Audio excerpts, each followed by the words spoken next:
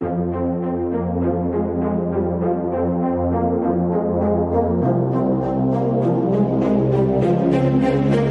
college football season is coming back, and we got you covered on every game. We're breaking it down on each snap all season long. Catch us every week starting on August 4th. Joe Aguirre, Sean Scanlon, Jace Garcia, and yours truly, Obi Muniz, giving you the highlights, predictions, and current rankings. Visit our website at hhwshow.com and subscribe to our YouTube channel. It's All Four Downs, part of the CMG Sports Podcast Network.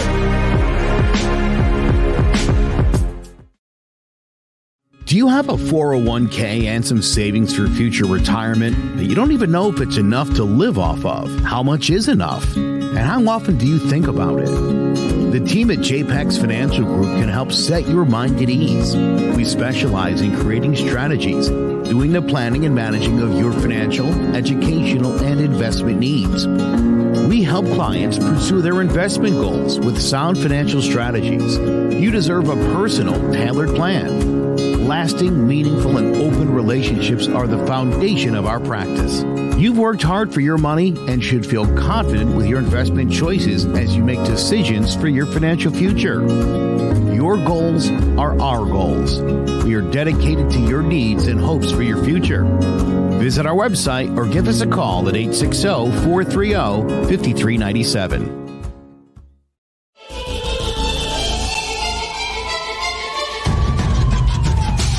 Throwing jabs, always full send. Here we go again. Jared, Joe, and Jay's Clovercrest, top three corner men, punching in with a puncher's chance. We find a way to win. The main event, locked it in every Saturday at 10. The overhand is out of hand when it comes to fisticuffs.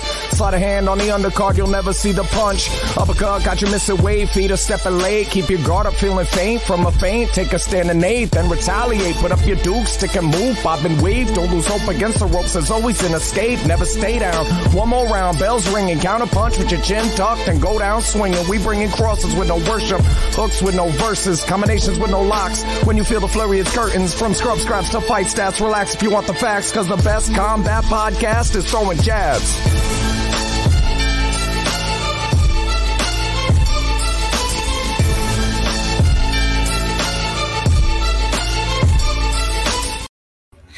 Hello, ladies and gentlemen. Welcome to Throwing Jabs, your one-stop shop for everything combat sports.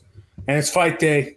And we had a big fight last weekend that we'll get to. But while all the live viewers trickle in, let's quickly go over the UFC fight from last weekend. Rodriguez gets it done, takes care of business against Dern. Jared, you were right, brother. Just the length, too much. I mean, Mackenzie Dern, her best chance was in that second round. She was able to hold Rodriguez down, but it was just too much energy going for doing what she did. And Rodriguez just took advantage, dominated on the feet ever since. And so, yeah, Jared, you were dead on. What did you think of the fight? This girl may be the greatest MMA athlete active with distancing.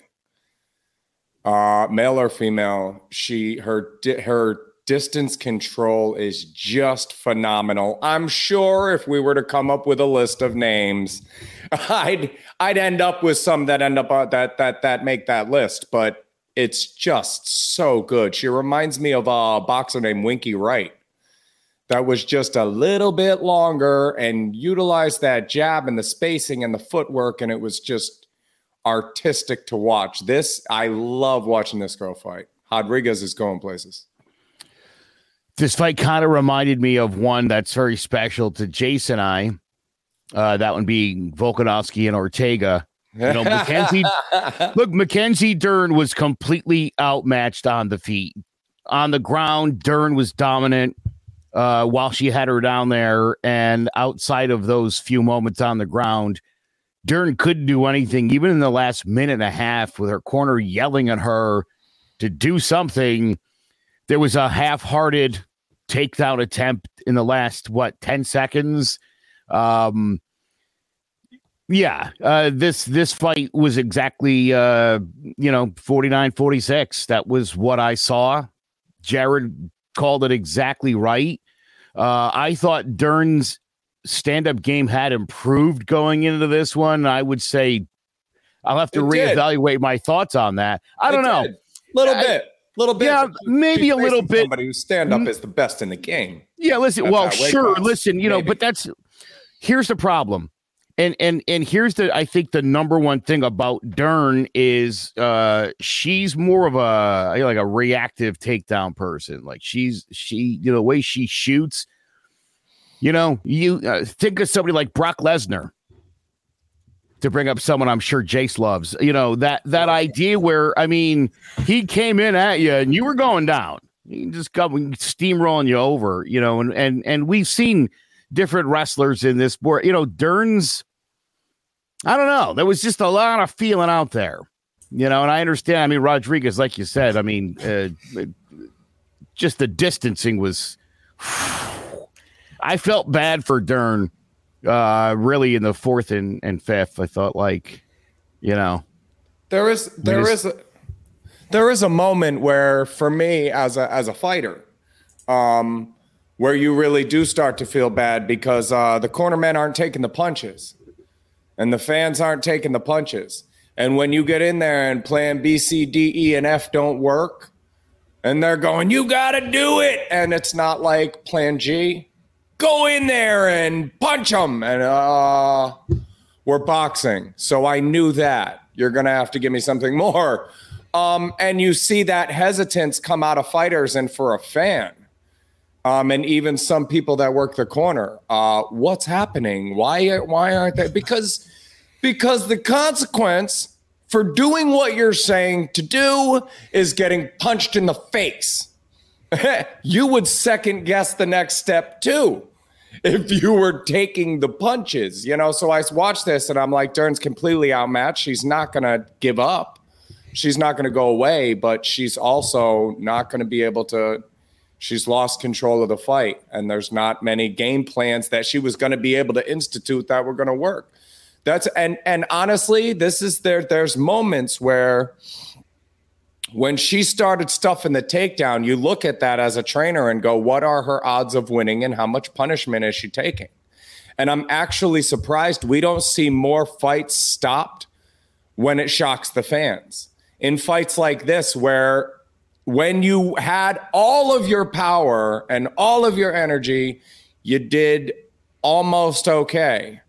And now you don't have that left. She just wasn't going to cross that threshold. If they'd stopped it a couple minutes into the fourth, I would have been okay with that.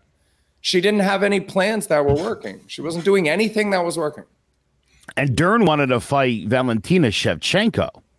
Yeah.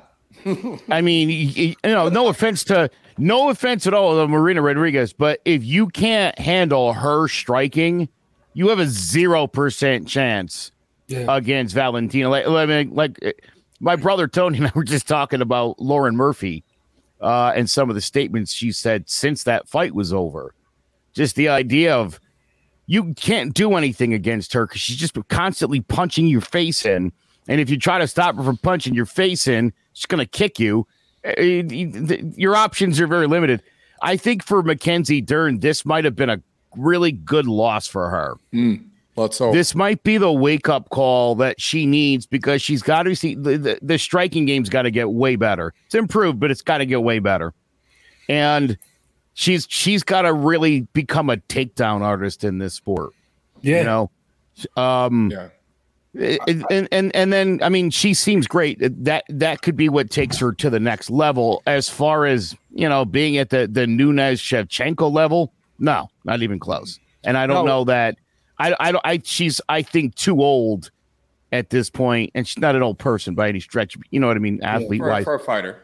For a fighter, this is what it is. For the most part, you can add some things and work on some things, but you're not going to be great at any of those things, unless you're Michael Jordan. Yeah. It's rare to see somebody develop a skill that you know what I mean? So I don't know. I like her, but yeah, I think she's going to end up being one of those high middle of the pack people. Yeah, well, and we remember the guys that did. We remember the people that did make that. The Bernard Hopkins. It was so outlandish. To Tom Brady, when people have made that jump, you notice. It doesn't happen very often. And Lauren Murphy's a great example because that's exactly how I was feeling in this fight.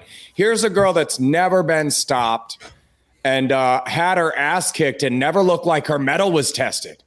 I've seen her beat down and she never really looked like, I don't know what to do anymore. I'm out of ideas. Does anyone have any ideas? Let me ask you this, Jared, and Jace, I think you'll appreciate this. Obviously, you and I have never been competitively in a ring. Have you ever been in a ring with somebody where you're like, after a minute or two, like, I can't beat this person, and I don't even know what I need to do here?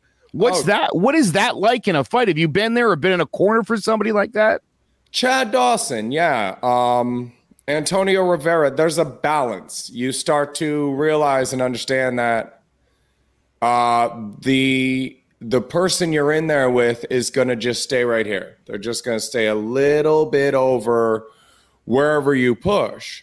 So you don't want to be in the gym with a pro fighter having a slap boxing match, but you also don't want to try to put your best out. My favorite is when guys brought girlfriends to the gym to do a little sparring. You were supposed to leave her at home, homeboy.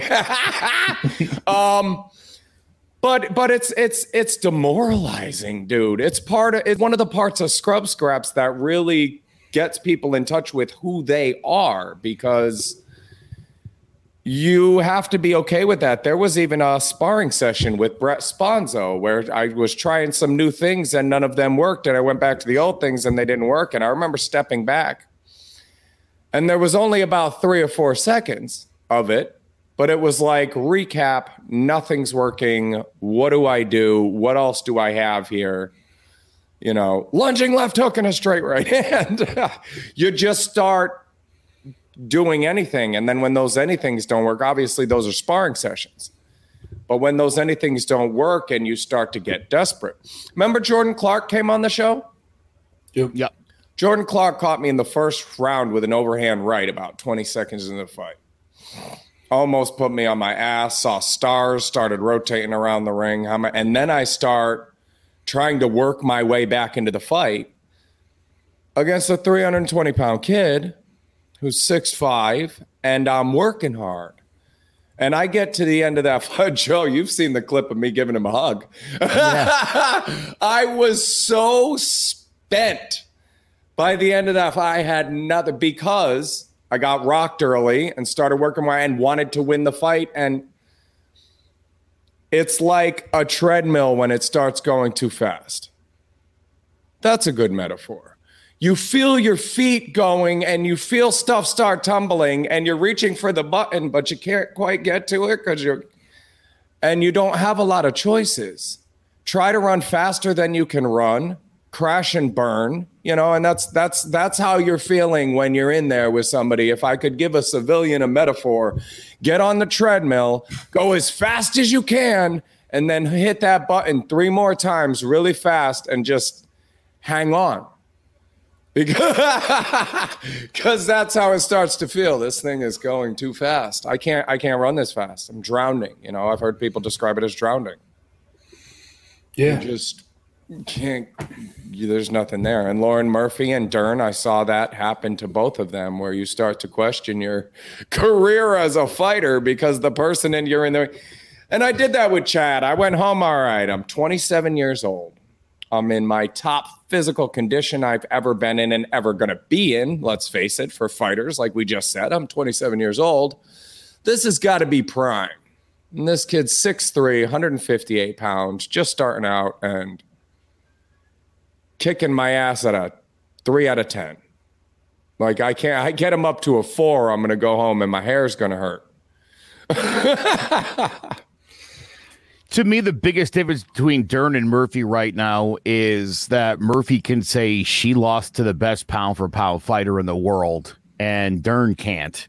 Dern can walk away and say, I shouldn't be in the best ring with the best pound-for-pound fighter in the world.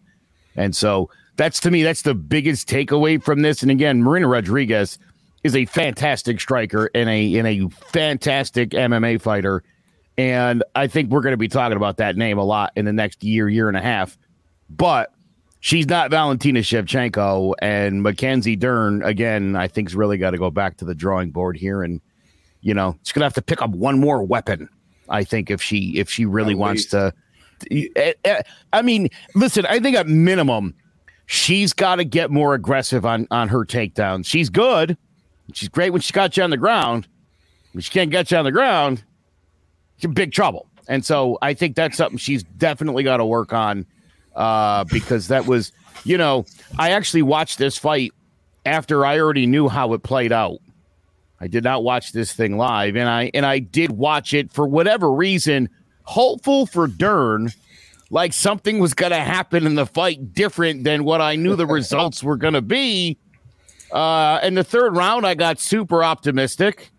Maybe ESPN and Jason Jarrett are wrong. Maybe she did somehow win this fight. I don't know. And I mean, it was. I like Dern, and it was a rough go here. I felt bad. Yeah, go ahead. I like Dern too, and I think Tony hits the nail on the head with her. She needs to be more of an offensive wrestler. The days of Royce Gracie are gone. The days of Damian Maia are gone. You can't just go in, get that single leg, and then get the neck. Like, you need to set up your takedowns. And also the big thing from Dern here, wrestling's so big. I like Brazilian Jiu-Jitsu. Just Brazilian Jiu-Jitsu doesn't get it done. Because, I mean, from Dern and the Ortega fight, just going for those submissions, just willy-nilly, that exhausts you more than it does. Yeah, you might get the tap. You might put the guy to sleep, but you're still wasting all that energy. And if it doesn't work, you see what happens. Wrestling, like that was one of the key factors of wrestling is keeping your gas tank and knowing when to set stuff up. And it's more of like a chess. BJJ, just aggressive, go get your neck. Like, that's not working anymore. You got to set it up, and you can't just go out full force and go for it. You got to set it up, maintain, and work the gas. You can't just go all gas, no brakes. You need to maintain your energy so you can go the 5 rounds. And that's what Dern did not do. She just went out that second round, got it, put everything into it, and then she's gassed for the next 3 rounds. And that's what you saw. And so, yeah, wrestling is way more important than Brazilian Jiu-Jitsu in today's MMA. The thing about both Rodriguez and Dern here for me was there was a safe place. Like Tony said here, you think about the well-roundedness of Shevchenko and Rose and Weili, and there's not a safe place. Grappling on the ground, on the feet, there's not a safe place against these other girls where it looked like Rodriguez, there's a spot on the ground you can get to and kind of be safe against her. And Dern, there's a distance on your feet that you can get to and kind of be safe against her. And I agree with that. Both of these girls need to be more versatile if they're going to be competitive at the top of the game. Sure, I'm surprised he hasn't put this in the comments, but just go back to Shevchenko and Andrade, where they were like, yeah, Andrade's going to have to take her to the ground. That's her only chance. And Shevchenko was like, I'll do that. I'll take her down. I'll show you who the takedown and dominated her, and obviously threw her in a crucifix and just showed that, like you said, Jared, by land or by sea or by air, if you can't handle all 3 phases and the other person can, your chances are, again, I go back to Volkanovski Ortega. You got a guy who can stuff takedowns and who's going to punch your face in for 5 intense rounds. I don't like the wrestler's chance in that fight at all. What are you going to do when you're standing there throwing punches? And I mean, again, listen, to your boy Ortega's credit, that dude will stand in the pocket. Yeah. Not good at it, but he'll do it, and to his detriment. So, yeah, I mean, like I said, the days of just Brazilian Jiu-Jitsu, it's gone. The wrestling's more important. You got to be able to effectively get it to the ground if you want to choke them out. But regardless, two Ortega references in the first 20. I feel good about it, Jace. Yeah, you're doing all right. But all right, now let's get to the big fight. Fight of the year candidate. The heavyweights going at it as Tyson Fury retains his WBC heavyweight title with the 11th round knockout. Now, I mean, we'll get into the fight. But first, Jared, I got a question for you. Deontay Wilder, after the fight, Tyson Fury goes up to him. It's like, hey, brother, like, good fight. Goes, no love. Deontay Wilder is the exact opposite of Scrub Scraps. Everything he throws is with his full force, trying to kill you. And then after the fight, it's no love. I don't care about you. I lost. Wow. So what would you do with Deontay Wilder if he came through the Scrub Scraps door? You saw it on Saturday night. You saw exactly what I would do. I would take a slightly bigger, better boxer who had the skills to defend himself and keep himself safe. And I would hope that by the end of it, that man could earn Deontay Wilder's respect. Because if you didn't learn to respect that man that night, then there's no way for a human being to earn your respect. That was the greatest. Name me a greater heavyweight fight. And then when you're done, tell me if I was alive and able to watch the fight. Because I have been racking my brain for a better heavyweight fight of the year candidate. This is a fight of the century candidate. This is a fight of my lifetime candidate. Dude, this is the Thrilla in Manila of our generation. Of our life. Right here. Exactly. This will be the one that we talk about forever. That was amazing. Just an absolutely amazing fight. And you know what, Jared, I mean, again, I love your insight on boxing and your understanding. I don't know if everybody saw it. Wilder did finally yesterday come around to congratulating the Gypsy King. Also in his statement referred to himself as a king of boxing. He couldn't let it go. We've already heard 6th round he broke his hand, so he lost his hammer. I'm sure we're going to hear about the water in the next couple of days and the mouthpiece. I'm sure there's going to be things that are going to come up. Deontay Wilder, in going into this fight, I think believed he won the first fight. Obviously was cheated in the second fight. And in Deontay Wilder's psyche, this was the fight where he was going to go out and prove that he was right about the first 2 fights. And to be, I mean, honestly, other than the knockdowns, I mean, Wilder didn't do a ton. He was behind on all the cards. This was, and I said, this was going to be just like the second fight. I thought it might go a little bit longer. I didn't give a round. The 11th was perfect. That seemed to work into what I thought. Wilder's a great fighter. I said that previewing last week's fight. He can't beat Tyson Fury, but that doesn't take away from how great this guy is. You know? I was pretty impressed with his manager, Malik Scott, who right away after that display by his fighter, tried to quench the flames a little bit. He congratulated Fury, talked about what a great fighter Fury was, talked about what a great fight it was, how great the trilogy was. I think Wilder, I think when you think about all that's transpired the last 4 years with these two guys, 5 years now, it was going to be really hard for Wilder if he lost, obviously, and that's how it played out, to go shake that guy's hand. And, it's sad that it took him 5 days, but I'm sure with Malik Scott in his camp, he finally came out and like I said, released a pretty good statement. But yeah, this guy, I think if you ask Deontay Wilder who's better, him or Fury, I still think he'll tell you he is. Well, and he missed it. He missed it. Historically, this guy has become an asshole. Historically. Someday Hollywood's going to tell this story instead of you and me, Someday we're not going to be the ones here. It'll be books. Well, probably not books anymore, but you know what I mean. And when I say Frazier, you say Ali. And when I say Gotti, you say Ward.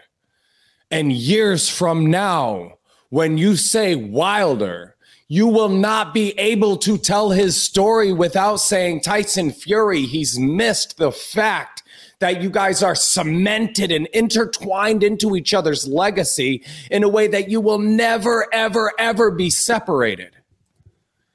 Tatum and Stingley, as his caretaker getting older. You understand what I'm saying? Like you have things, you go through moments like this and you attach yourself to that other person. So all of these emotions you're going through in the day, the next day, right after that fight, when you don't shake that man's hands. I couldn't stand that Shamrock said, "We made a lot of money, man," to Ortiz.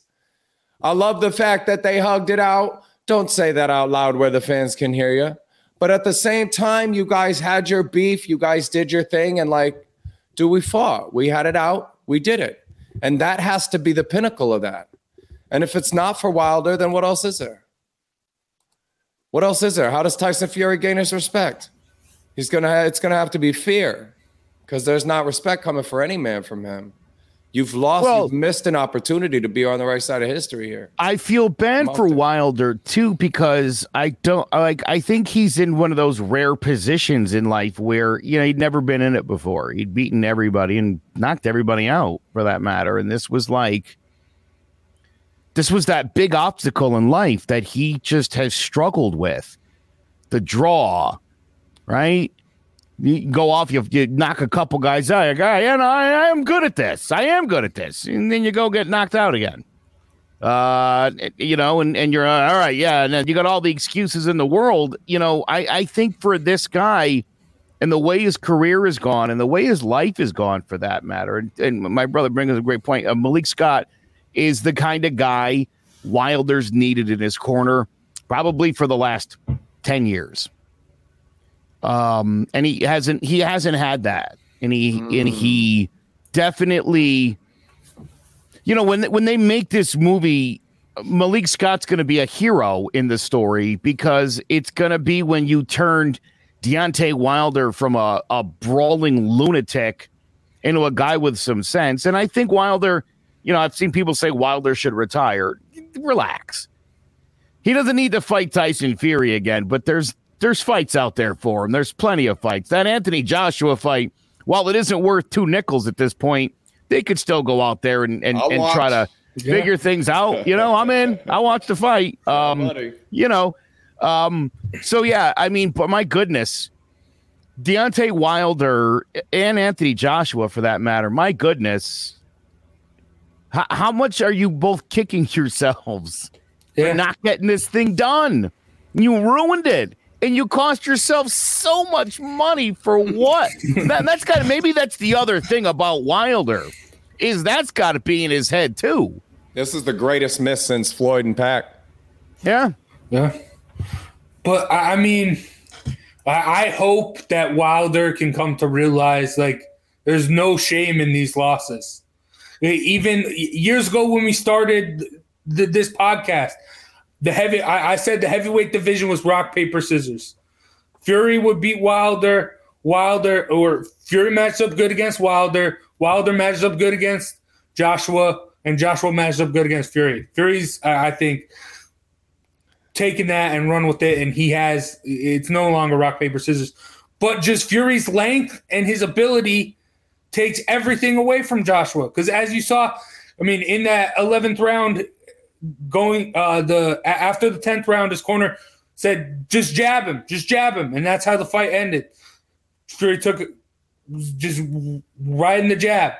And then, the length of Tyson Fury, Wilder's never faced anyone like that, and Wilder just needs that one punch. And how are you going to punch someone who's longer than you?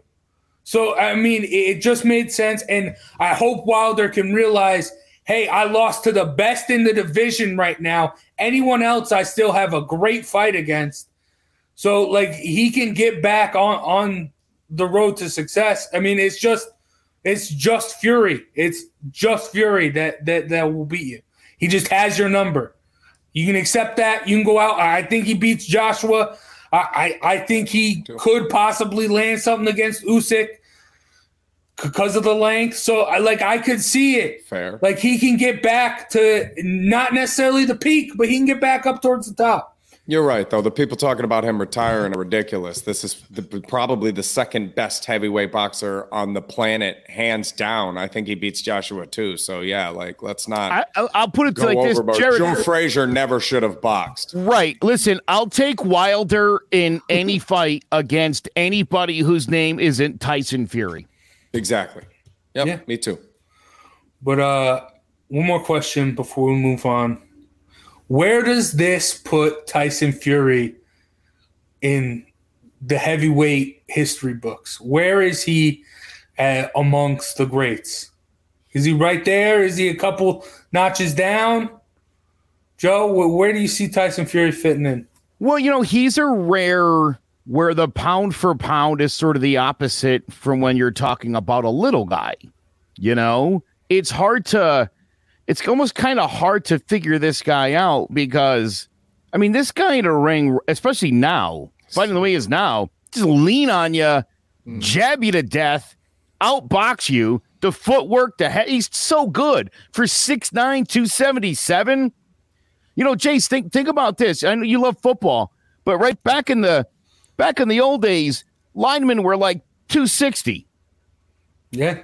They didn't run fast. Now they're all pushing like 6'6", 350, and they run 4.8 40s.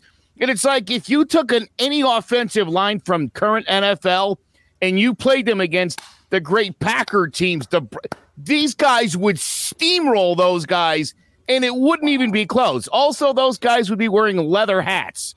And so the concussion protocols would be really problematic for the older teams. This to me is one of those things. It's almost like Tyson Fury is. Tony and I talked about this yesterday. You could put this guy in any era against anybody, and he competes. You could put him against anybody. Pick a generation. This guy's big enough, strong enough, fast enough, footwork, everything about him. This guy's 50, 60 pounds bigger than Ali. Yes, I was just going to bring up Ali. I mean, I'm going to say it. I think Tyson Fury, had he lived, would have beat Muhammad Ali. Oh, yeah, no, and I totally agree with you. This is crazy, Joe. This is one of the epitome of great minds think alike, because I was just getting ready to say Jesse Owens was really, really fast, and Carl Lewis was really fast too. But the guys that Usain Bolt beats, all of those guys would outrun Jesse Owens. Look at the times. We get better and better and better. We're evolving as human beings. Let's not argue semantics here. And this guy's 6'9", 277. So when you take that inherent generational rise and you add it to the current heavyweight champion who's 6'9", 277 and would beat any heavyweight out there hands down, I'm going back in history, and I want to see recent history because Jesse Owens wasn't very fast by today's standards. And I'm only getting like Klitschko, who he beat, and Lennox Lewis, who I also think he would beat. But those are the only two I even want to make the argument with, because the further back you go, the slower those track times are. And you only got to believe that that's true in every sport, that we're jumping higher, we're running faster, we're getting stronger. And Tyson Fury would beat all of those guys. No disrespect to Muhammad Ali. This is the LeBron James, Michael Jordan argument one-on-one. Who was the better ball player? Jordan, all day. I'll argue that all day. Who wins one-on-one? Guy's 5 inches taller, 50 pounds bigger. There's too much body. He's too much human being. And that's Tyson Fury. He would lean on and waste most of our past heavyweights that we like to think. Think about the guys like that in the past, the Jack Dempseys. The LaMotta's not a heavyweight, but the big lay on you, slug it out guys, None of them were Tyson Fury. Those guys would get hurt in a fight with Tyson Fury. Good God. Yeah. So real quick, since you brought up Lennox Lewis, I thought about this earlier, and I am going to throw it out there, but Deontay Wilder is the Riddick Bowe of this era. Yeah. That's kind of that parallel just sort of jumped into my head, and I'm like, no, I'm not going to say it. Yeah, You brought up Lennox Lewis, and now I'm going to do it. I think this is a situation where you're really, really great, and there's that one guy who's just way better than you, and it doesn't seem right because you're number 2, and he's number 1, and you don't understand what that gap is. And that's why we've talked about that gap, Jace, haven't we? Sometimes between 1 and 2 at the top of a division, and in some cases just number 1, and then everybody else behind that, they're not going to beat that one guy. And yeah, he's almost 100 pounds heavier than Dempsey, Lewis, and Marciano. Was the other one I was trying to think of. Yeah. Can you imagine this guy in the ring with any of those people? 100 pounds bigger? Holy smokes. You're bugging. Yeah, no. Again, and it's not even like it's just the size, Jared, right? Because it's the speed, it's the defense, the movement. This guy's got all the tools, and he's got this enormous frame, but it's not a slow, sluggish, enormous frame. It's one that where he moves like the friggin' Matrix, for crying out loud. This is what makes boxing different, because athleticism can't carry you. And hard work can. It's different than most of the other sports. And now, who's the better athlete here? Deontay Wilder all day. I don't want to see these guys play basketball, football, soccer. I think Deontay Wilder is probably messing up Tyson Fury in 99% of the sports out there. He's a better athlete, but he didn't put in the work to learn the game like Tyson Fury did. He's a much better boxer. Yeah, and you send a boxer like that at 6'9", 280, yeah, you can send him to anywhere in history. You can bring Marty and Doc, and you can bring him wherever you want to go, and he's whooping everybody's ass. I'll put my money on Fury, hands down. And I love Ali. I mean, it's one of my favorite human beings of all time. But right, it almost feels sacrilegious to say it. Yeah, no. But you say it and you're like, yeah, I almost feel bad for Muhammad Ali because I know what that would look like. Dude, not to mention, if, maybe one of the things that Muhammad Ali was the best of in any sport by anybody was his ability to get in your head. His ability to talk, to psych you out. The mental aspect is something that Muhammad Ali was great at. And Tyson Fury's even better at that than Muhammad Ali was. And that's insane. Yeah, I mean, is it safe to call Tyson Fury the GOAT? It's hard not to. All right. What did Foreman weigh? Anybody got dimensions on Foreman for the Rumble in the Jungle? Here it is. Height, weight, Foreman, 6'3", 220. So we're going to add 6 inches and 57 pounds when we watch Ali's rope-a-dope. I do not want to see it. You're sick and nope. You saw what Foreman was doing, and it was a great plan by Ali, and it worked. But if he's 60 pounds and a half a foot taller, no. Yeah, it's almost safe. And that's not to call him the greatest of all time. Now, hang on a second. Those are two different arguments. Because Jordan is the greatest of all time. LeBron beat him one-on-one. Just because boxing is a one-on-one sport of his era, greatest of all time, I still want to give it to Ali. Who would win a fight? Tyson Fury. But he's 40 years later, and Jesse Owens wasn't very fast, relatively speaking, to today's standards. Well, you know what? I've also brought up the Roger Bannister 4-minute mile from 1972. When we thought the body would explode if it went that fast. 4-minute mile. I know 8-year-olds that run 4-minute miles now, and it's like, wow, dude, you would have medaled at the 72 Olympics. Jeez.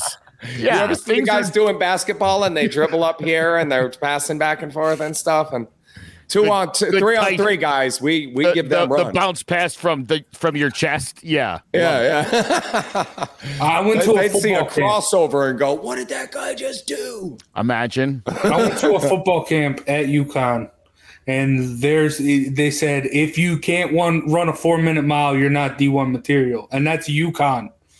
That's UConn football. So, like, yeah, thinking about everything's changed. evolved and stuff.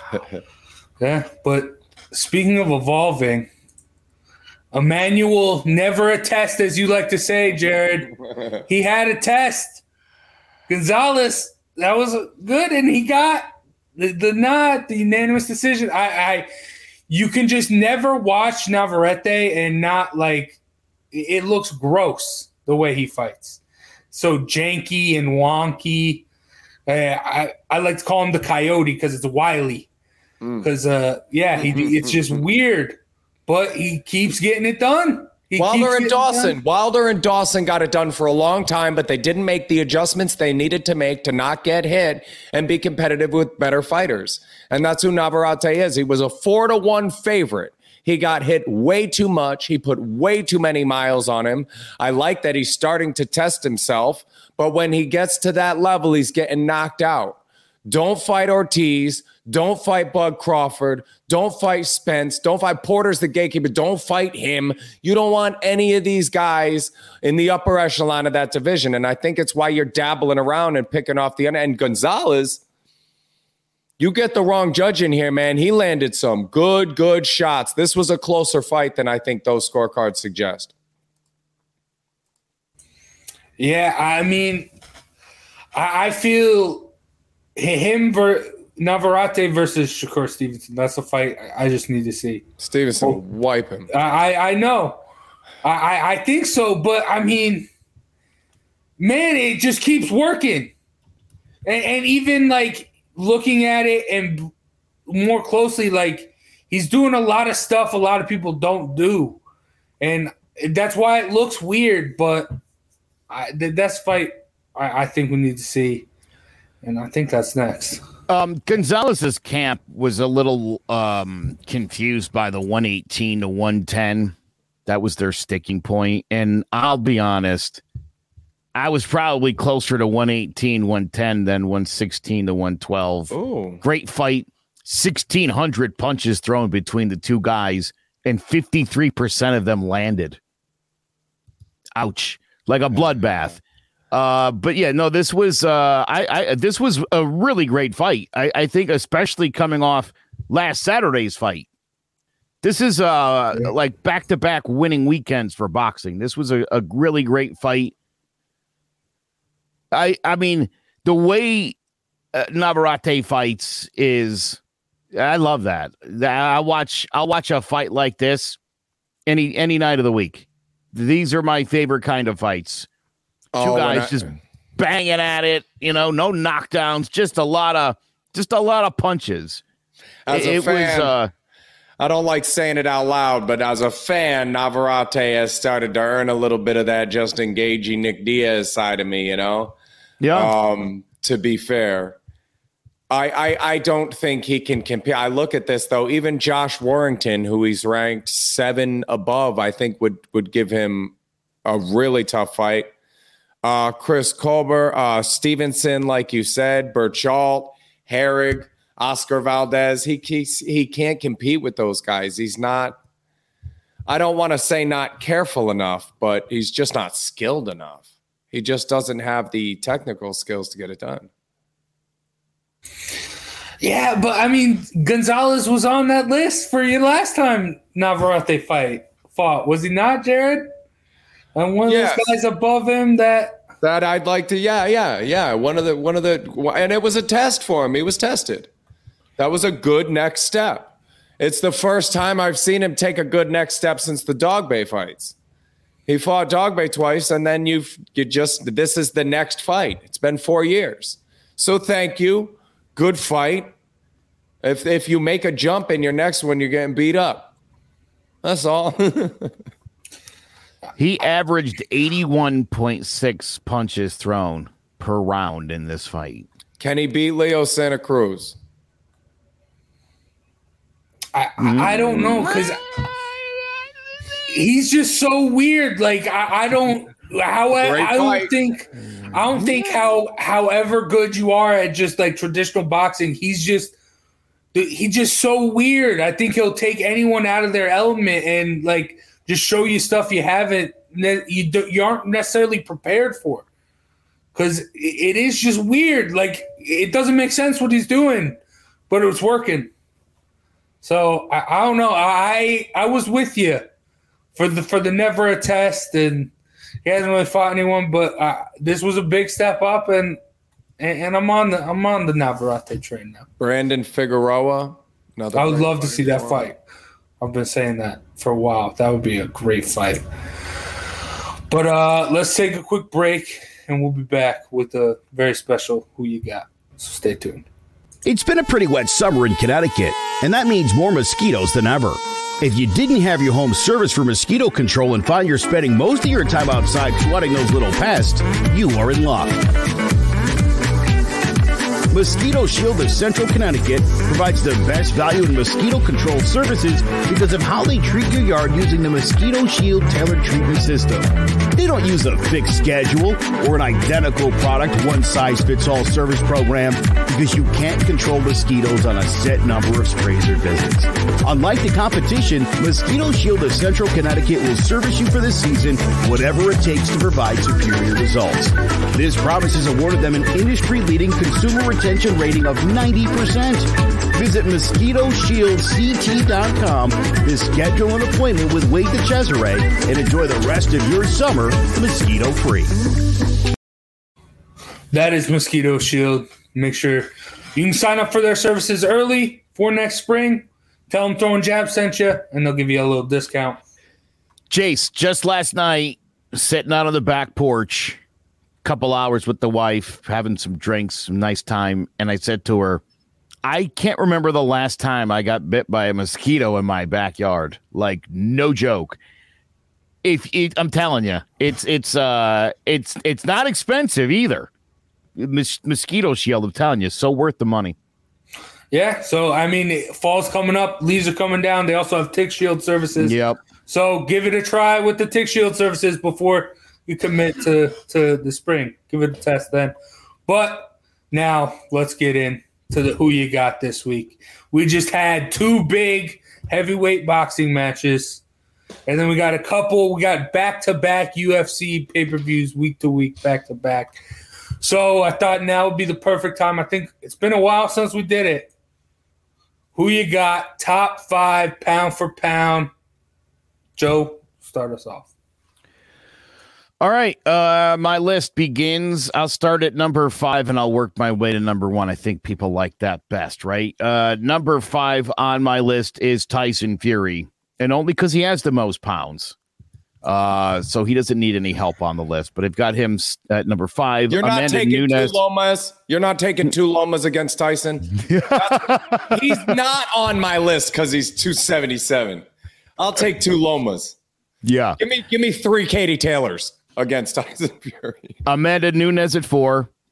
Okay. Alexander Volkanovski at 3. Sorry, Jace had to do it and had to bring him up at least one more time. To me, the boxer who's still the best pound for pound guy is my number 2 person, Terrence Crawford, who, for the love of God, can we get this guy a match against somebody good? Ortiz. Please. Ortiz. That'd be great. Ortiz. And then, of course, you all know my number 1 pound for pound fighter in the entire world. She'll also murder you in the streets with her handguns, and she'll dance on your grave after she's killed you. Valentina Bullet Shevchenko. I love it. Jared, that was great.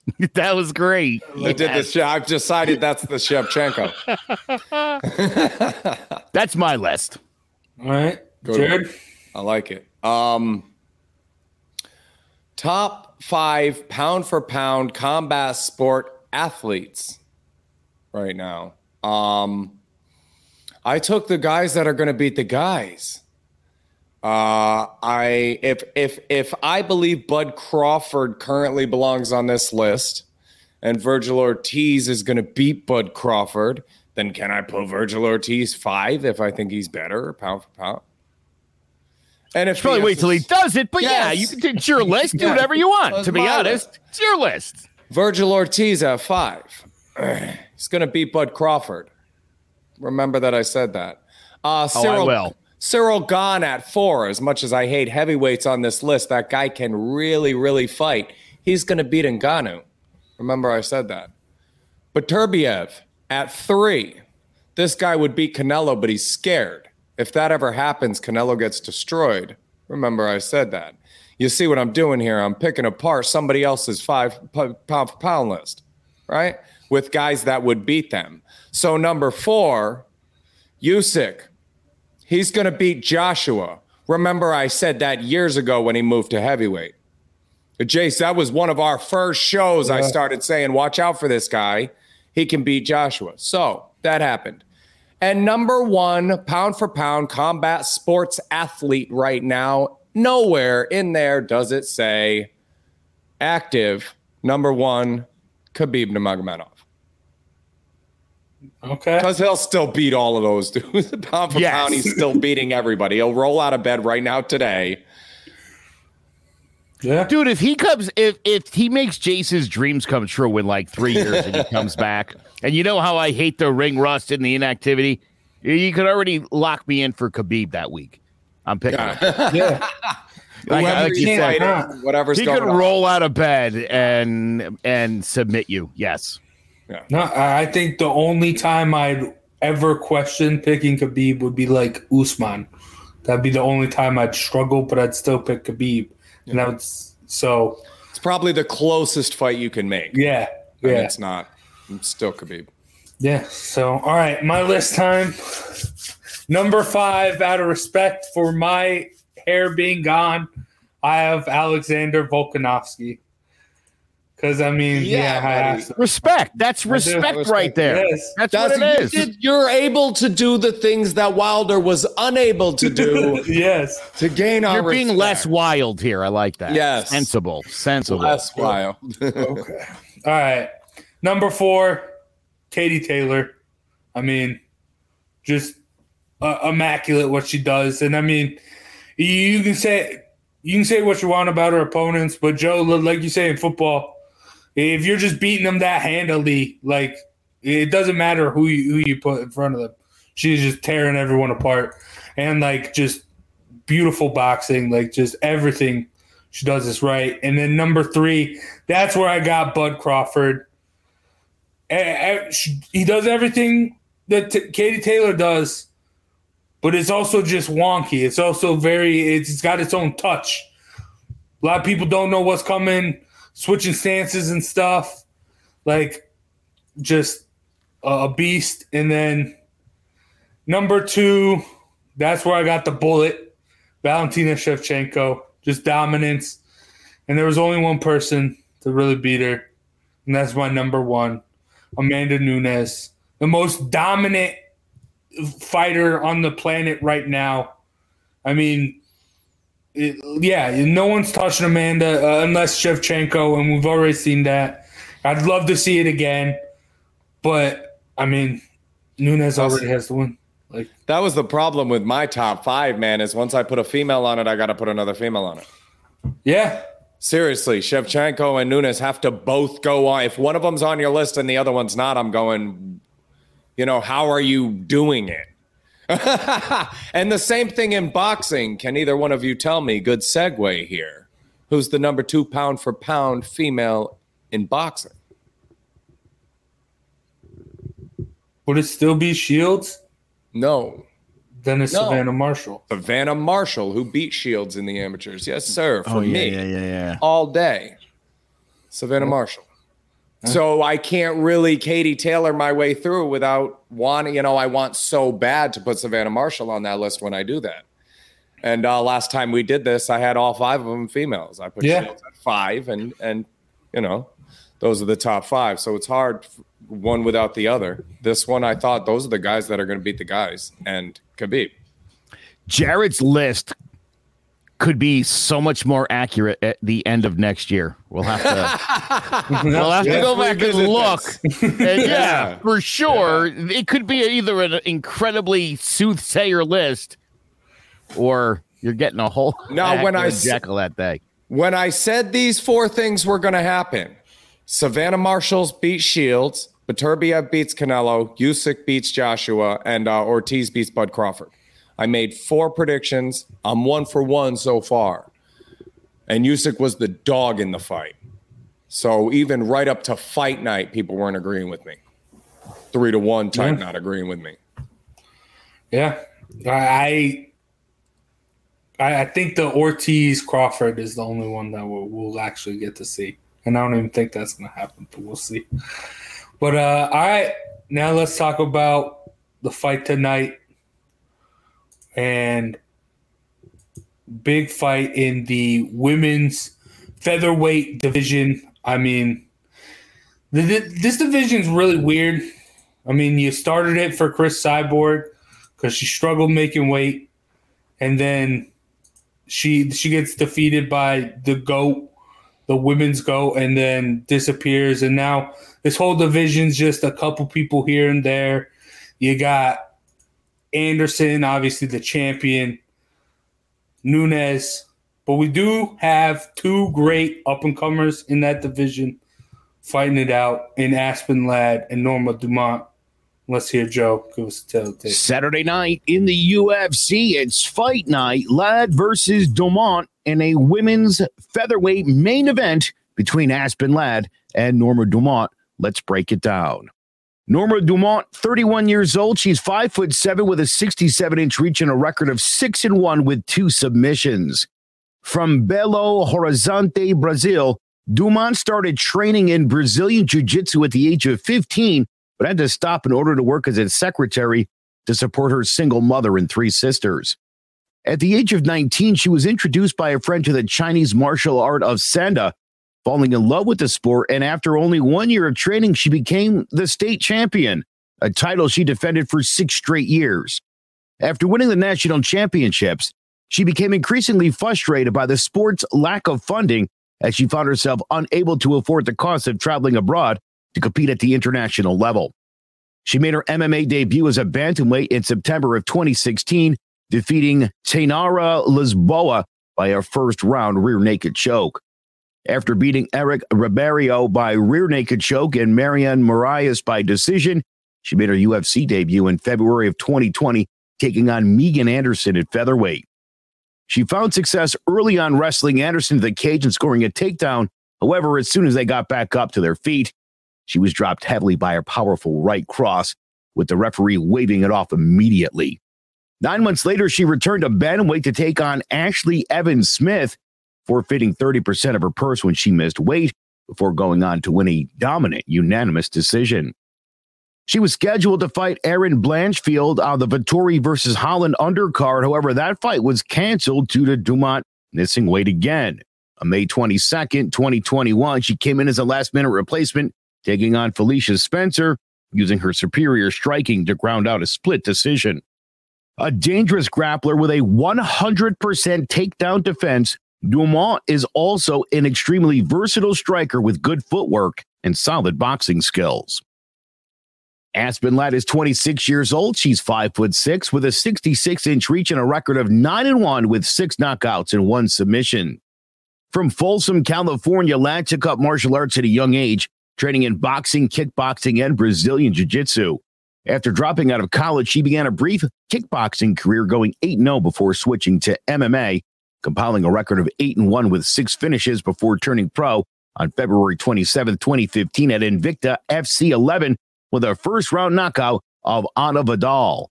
Next, she faced Amanda Cooper, submitting her via armbar, and followed that up with a third-round knockout of Kelly McGill. 4 months later, she gave up 25% of her purse when she missed weight for her fight with Jessica Hoy, going on to dominate her before stopping her with elbows and punches in round 2. After defeating Sahara Eubanks by decision, she made her UFC debut in 2017 with a second-round knockout of Lena Landsberg. However, her next fight was pulled after she missed weight again, and her opponent turned down an offer of $5,000 in addition to 20% of her purse to continue with the match. The following year, she knocked out Tanya Evinger in the first round to win her first performance of the night, and 7 months later defeated Eubanks in a rematch to earn her first fight of the night bonus. On July 13, 2019, after a difficult weight cut, she took on the always dangerous veteran Germaine de Randamie, setting a bantamweight record when she was knocked out by a thunderous right cross 16 seconds into the first round, then had her license suspended for gaining back 18% of her body weight between the weigh-ins and the fight. She bounced back that December when, after an impassioned speech in the corner, Ladd came out swinging, knocking out Yana Konnichiwa seconds into round 3. After taking 2020 off to recover from a torn ACL and MCL, she was due to return on July 24th, 2021 to face Macy Chiasson. However, that fight was scrapped due to health and concerns over Ladd's weight cut. An expert grappler with excellent offensive wrestling, Ladd is also a powerful striker with devastating power in both hands and some of the most ruthless ground and pound in the UFC.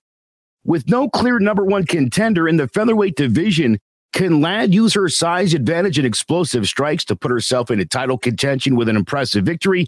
Or can Dumont spoil her ambitions with her crisp boxing and aggressive style? Tune in Saturday night to UFC Fight Night, Ladd versus Dumont, and let's find out. Joe, you broke it down for us, but who you got taking the victory? Well, I don't know. I think Dumont is going to take this one, and I was initially more partial to Ladd. And then you made the tail of the tape. I made the tail of the tape, I'm telling you. And again, I don't know. I walked away with a lot of questions about Ladd, about her makeup. Man, I don't just mean because of the weight cuts like that, but that's bad. You know, we hate that, and we talk a lot about that. And, you know, you're in a division that basically was designed for that reason, for people not making weight. So, I don't know. To me, Dumont's just a better all-around fighter. I think this is going to be a close fight. I think it's going to be a good one. This is a really cool card, by the way. Andrei Arlovsky's on it, and Jim Miller's on it, so it's going to be fun. I think this will be a great battle.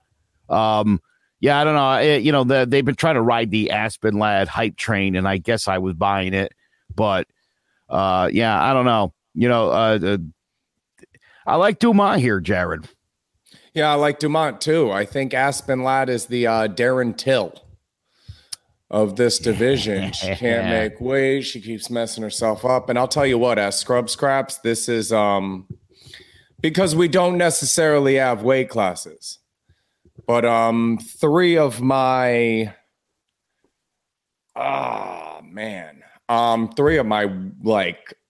angriest moments were weight lies. Where people saying they weighed a certain amount and weighing something else and showing up, and now I already have you matched up, and you're like 30 pounds bigger than you told me you were. You know, one of them is a female. I don't want to go on the scale in front of you because I'm embarrassed. And Erica reports back later that she's a lot bigger than she said she was. If you're at some point, it's dishonest. At the first time, it's completely unprofessional and unacceptable. You know, weight times speed equals power. Weight times speed equal power. That's how the physics work. So if you're heavier, you have a distinct advantage in a fight over somebody who's not that size. 18% of your body weight? Good God, what are they weighing in at? 120? She put on 20 pounds, 25 pounds between the weigh-in and then 24 hours? You put a pound an hour on for a day. Like, just be honest about how big you are and fight somebody your size, because when she does, Darren Till, I want Dumont to win. Who's going to win? You could flip a coin on this one. I want to pick both and neither. But I will be rooting my little heart out for Dumont. I think it goes the distance, and I think Dumont pulls it out close. I hope so. Guys, this is a heart overhead pick. I love Aspen Ladd. And while she has had the weight issues, first fight at featherweight, I think she gets back to that trajectory she had. I mean, and when your only loss is to Germaine de Randamie, that's a pretty good feather in her cap. Germaine de Randamie lost to a biological man. Beat a biological man. So, in Fallon Fox. So, I mean, I like Aspen Ladd. I think I'm not going to be surprised if Dumont gets it done. But like I said, a heart overhead pick. And, I mean, Ladd is a bulldog. Like, she's a beast, and I could see her landing something and putting Dumont out, but I could also see the same going the other way. My biggest concern for Aspen Ladd was October 2nd. Her fight against Mary Chasen got canceled. She was on the weighing in. She was shaking. She was very upset. Now she's moving up a weight class, and she's fighting a 5-rounder. And that's not what she had been training for up until October 2nd. And so that, Jace, that's another factor for me in, like, look, if you were to ask me who's got more talent and who's got greater potential in this sport, well, they've been telling us it's going to be Aspen Ladd for a while now, and she's still only 26 years old, you know, but there's a lot of outside stuff here to me that makes this even more challenging for somebody like Aspen Ladd. That, again, if I was picking heart, Chase, I'm with you. I like Aspen Ladd. She seems cool. She seems like one of those, like, the kind of breed, like, you want to hang out and spend time with that person. She seems like a really cool person, but I don't pick with my heart. That's why I've got a head full of hair. I'm not going to be terribly shocked if we come back here next week and can play the Rodriguez-Dern recap as a recap for this fight with Dumont in the shoes of Rodriguez and Dern, the hyped up grappler, bigger monster, gonna wrestler, and Dumont just kind of picks and pokes. And like you said, 49-46 wins a 5-round. You know, it's similar fight to Rodriguez-Dern from that perspective. I mean, Ladd does got that dirty ground and pound. I mean, there's not a lot of people in this sport that when they're on top of you will give you as bad a beating as Aspen Ladd is capable. I will say that. So if she gets Dumont, I mean, she could win this fight. Don't get me wrong. I mean, like, again, I think this is going to be a banger. I think this goes the distance. Ladd's favored. I don't think this goes the distance. I think both these women come out swinging, and I think Dumont, she's also got a deadly ground game. I think this gets finished. I think this ends pretty early. Over. Whoo. What's the line at? Over 4.5 is plus money. No, I like the under. Yeah, I like the over with Joe. I'm taking the over with Joe here, and had I seen that, it might have been on the puncher's chance. But yeah, take the over there. Over 4.5, paying plus money. I only touch overs in football and unders in fights.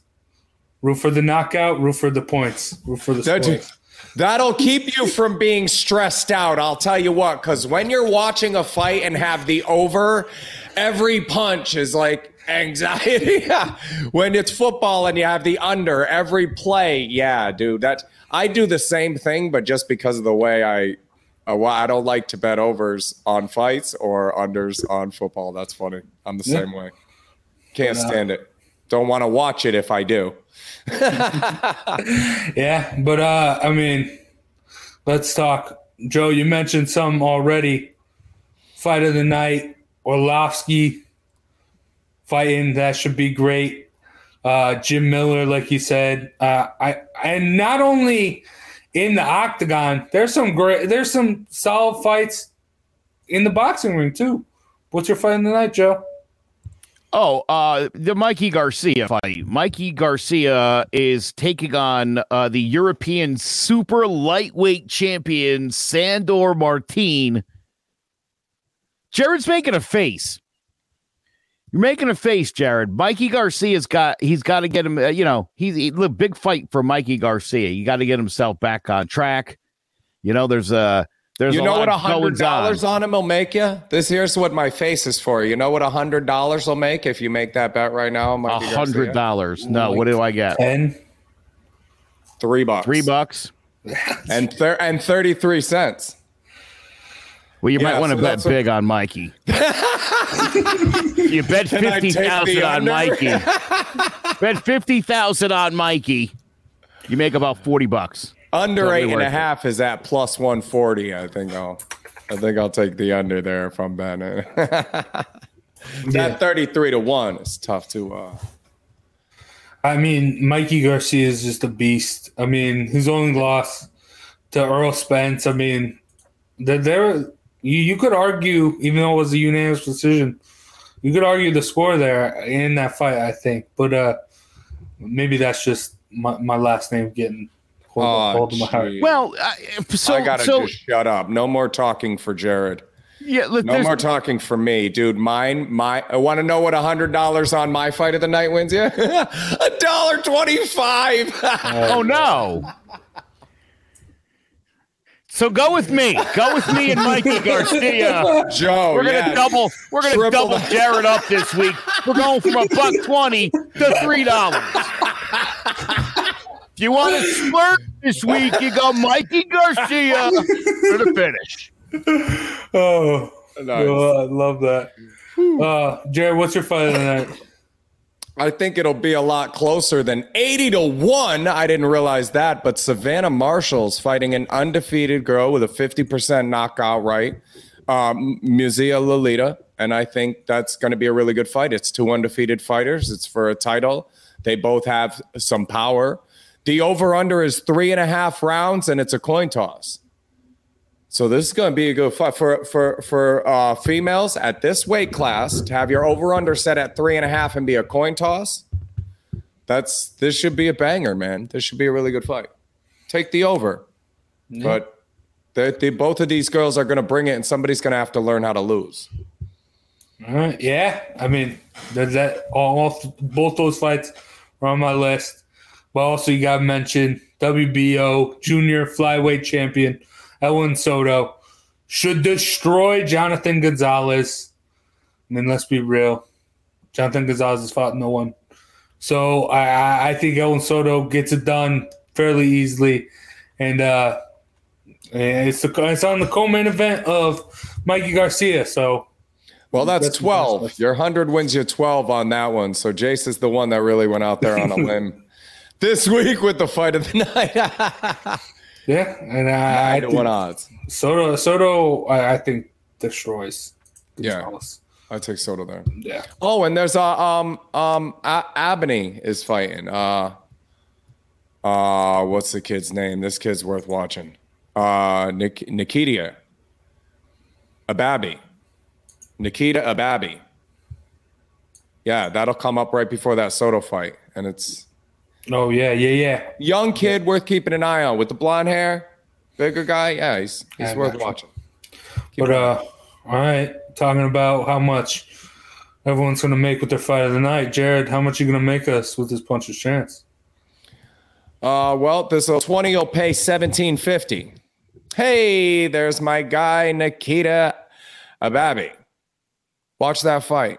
That should be fun. April Hunter, never been knocked out. Never knocked anybody out. Favored 40-1 against a girl that never been knocked out. Nobody's knocking anybody out. Take the over. And Ray Bradley, just because he's going to win. You link these three together in a parlay, 20 wins you $17.50. Yeah. All right. And that's going to do it for the fights this evening and the fight in recapping. And thank you guys for watching. Thank you guys for listening. And make sure you check out MosquitoShieldCT.com. Sign up for their services. And you sign up for their services in the spring, you get a discount. If you mention Throwing Jabs and Clovercrest Media, got you. So make sure you check that out. And before we let you go, we're going to end the show like we always do. Jared, hit us with that flurry. For the very first time, the flurry cutting corners came up during the show. I didn't really have anything. I was going to give you a teaser because next Saturday on the show, we have huge news. Be sure to tune in. We're releasing something huge. But during the show today, we started talking about Wilder, and Jace made a comment about how he's the opposite of Scrub Scraps. Every punch is thrown to kill, no love before or after. it's not what we're doing there. And it got me to thinking that some of the saddest moments for me is I built this program that has all of this potential to help people in their life and all of these mental health capabilities. And every now and again, I'll get an athlete who's fought and kind of made those beginner boxing steps already. And you're much less effective. I'm much less effective as a trainer with those people. So where do you go from there? And it's funny, when you were talking about Wilder, it reminded me of cutting myself. It brought me back to being 12 and being in mental institutions and all kinds of groups and stuff. And a lot of the kids were cutting themselves. And I remember being like depressed and anxious and had all of this stuff going on inside of me and thinking, if this is one of the things that works for some people, maybe I'll give it a shot. And I cut myself and I figured out why people were doing it and why it made sense to some people. I got to see and feel this thing that up to that point was only going on inside of me. So while I understood it, it didn't work. And I remember feeling so low right then, 11, 12 years old. And I felt like the other people that are having all of these issues are finding a relief here with this thing that seems so crazy. And even when I'm willing to make this crazy step to find some relief, it's not there for me. This isn't the thing that's going to work for me. And when you said that about Wilder, it made me really sad because he can't get the athlete he is, and the way Joe described it, you walk in, you knock a few guys out. I am good at this. And then you just think you're knocking everybody out. And then you get to that point where at this point, the lesson was so far along the trail for him because of the type of athlete he was. This is the type of guy that walks into my gym and I say, my hands are kind of tied with whether I could help or not, because I'm not getting those initial reactions. I'm getting an athlete who's going to knock a lot of people out and be better than everybody else. And it limits your ability to teach the way I teach. When you say this is the anti-scrub scrap, some of the saddest stories I tell are the most athletic guys that show up to the program because there isn't enough room to teach. They've made that extra step, and that thing, this life-saving thing that could be so powerful and helpful, reminds me of sitting there and going, there's just nothing. What do I do now? When Wilders walk into my gym, that's how I feel. Where do we go from here? Thanks, guys.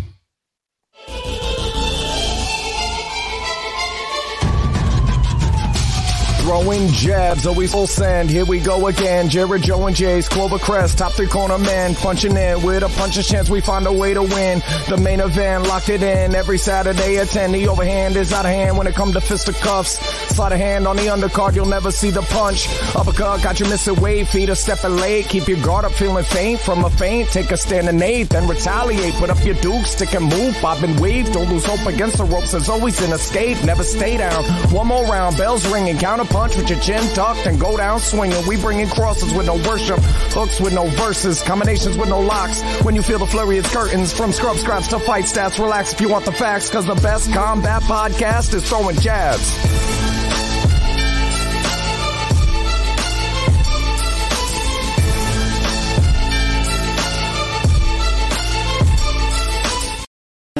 My name is Joe Aguirre. I'm the president of Clovercrest Media Group. And here at CMG, we have a wide variety of podcasts, including sports shows like Keys to the City, The Roll Call, Throwing Jabs, All Four Downs, and Jawing About the G-Men.